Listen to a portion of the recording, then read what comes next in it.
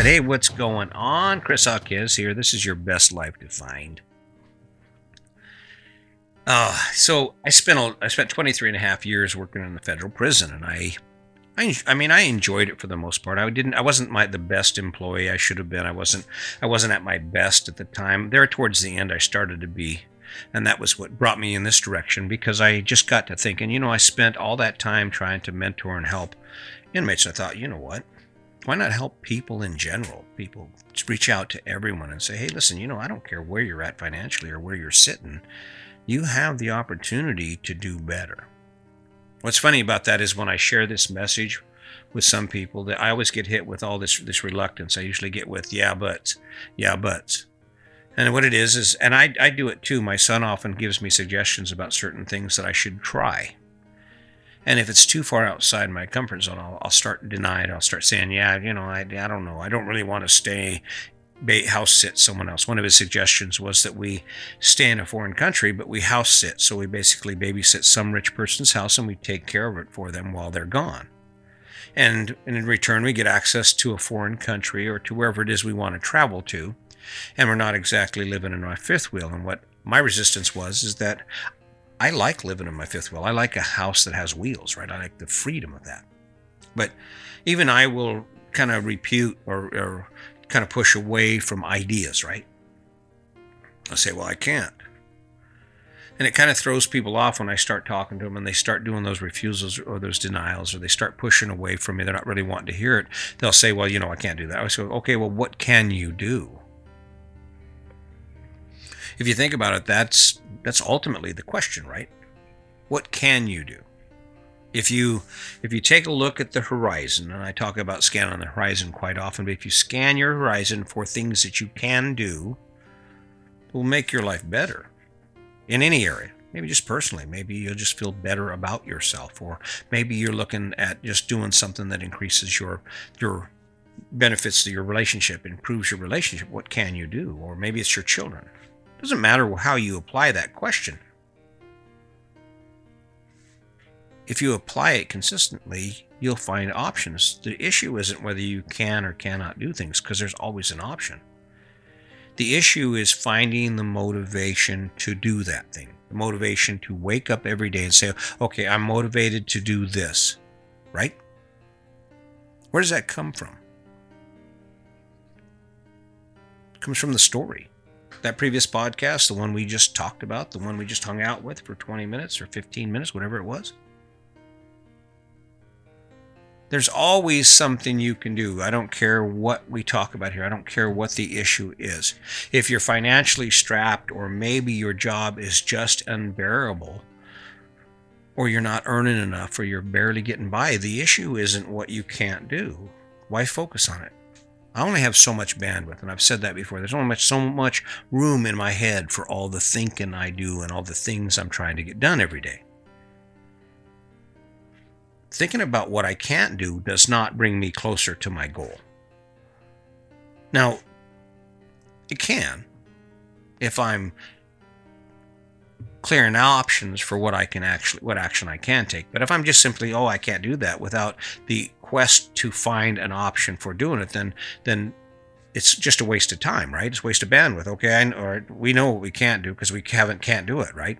What can we do? I looked at my numbers. Every once in a while I make that mistake.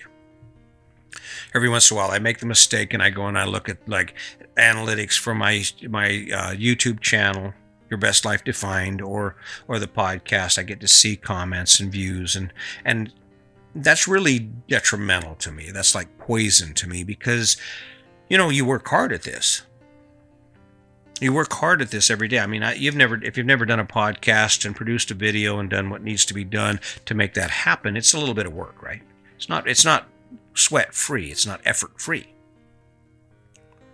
When I looked at that and I looked at how this thing has to be driven, what it comes down to is it's what I can do. I can't make you decide to change your life or to share this podcast or to subscribe, and I don't have any intention of that. What I can do, though, is I can continue to show up. I can continue to grow as a person and to ask myself questions about what I need to do here to affect change or to help you affect change in your life. That's what I can do. What I can do is create an amazing legacy that some of my great-grandchildren will never see all these videos. Some of my grandchildren will never listen to my voice every time I've put a podcast up. But it's there. This is what I can do. I can be seen. Brene Brown says that. I feel like I'm standing in the middle of a field and the entire world is looking at me. Because in essence, that's what the opportunity presents. That's the opportunity that's presented itself. Like me, don't like me. What happens if someone says, you know what? Look at this guy, and the people he says it to are millions strong. What happens if someone says, you know, I think he's got a point. Check it out. Look what he's doing. Bringing it back to you, what can you do?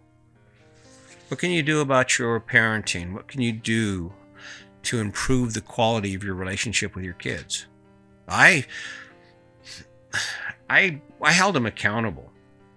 I held them accountable. In fact, we were laughing. There's a story about how my youngest daughter got bottle broke. Okay. And what happened was she's toddling around, and the conversation had been going on for a while about her being bottle broke.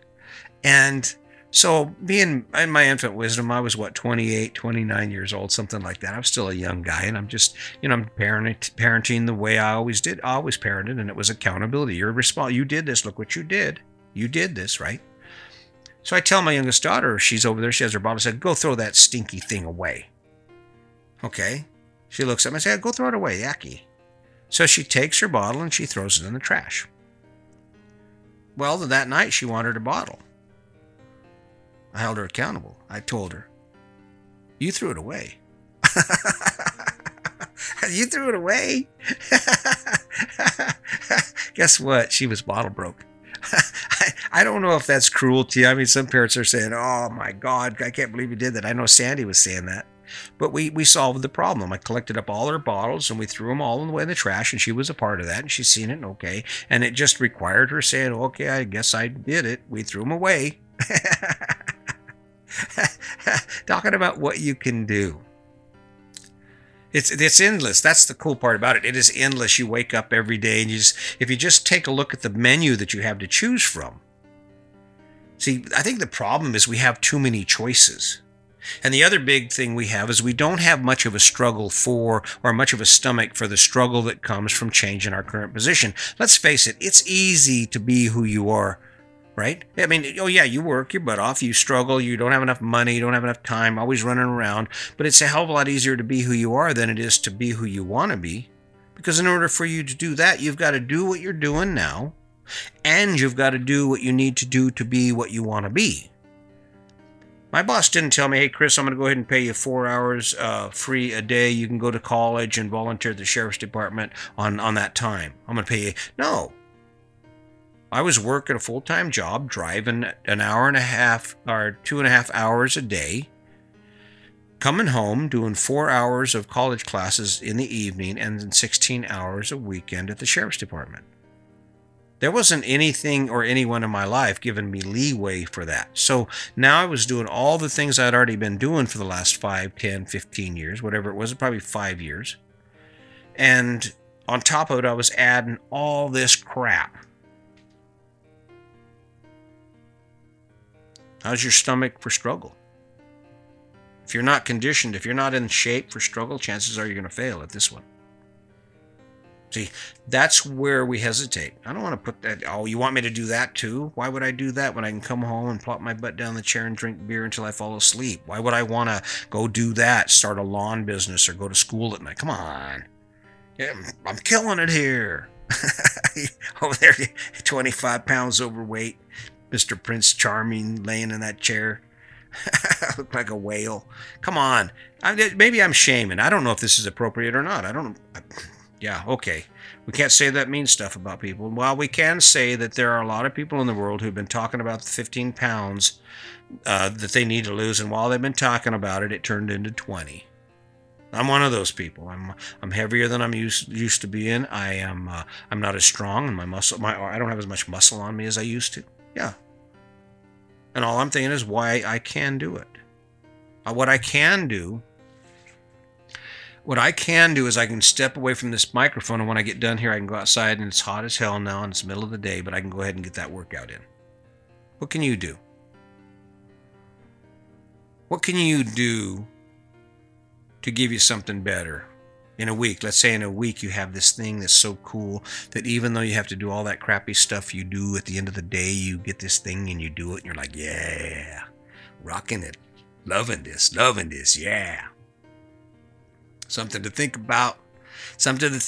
So anyway, hey, I tell you what, I killed the ending on the last podcast. Sorry about that. Just kind of an abrupt shut off. I kind of lost my train of thought for a second, and I apologize. I'm not perfect. I went ahead and put it out anyway just because, but I'm going to get this one right. So just remember, take a minute today to think about your blessings, because that will bring some light into your life. That will bring some energy into your life. And once you feel that rush of energy as you're sitting there appreciating your daughter and your husband or your partner and the things you do have, you'll find a course to take. You'll find the energy to listen to this and to realize what I'm saying. There's a whole lot of opportunities out there, and what it takes you saying, what can I do? What can we do? We can start with kindness. We can start with consideration, some compassion. We can step away from our judgments and look at that person and realize that first couple things. Number one, that person that you're looking at is probably exactly like you. They may not look like you. They may not be quite from the same place you're from, but they're just like you. They want to live a good life. They want to live in peace. They want their loved ones to be safe. You can help make that happen. We can all help make that happen. It's all about what you can do.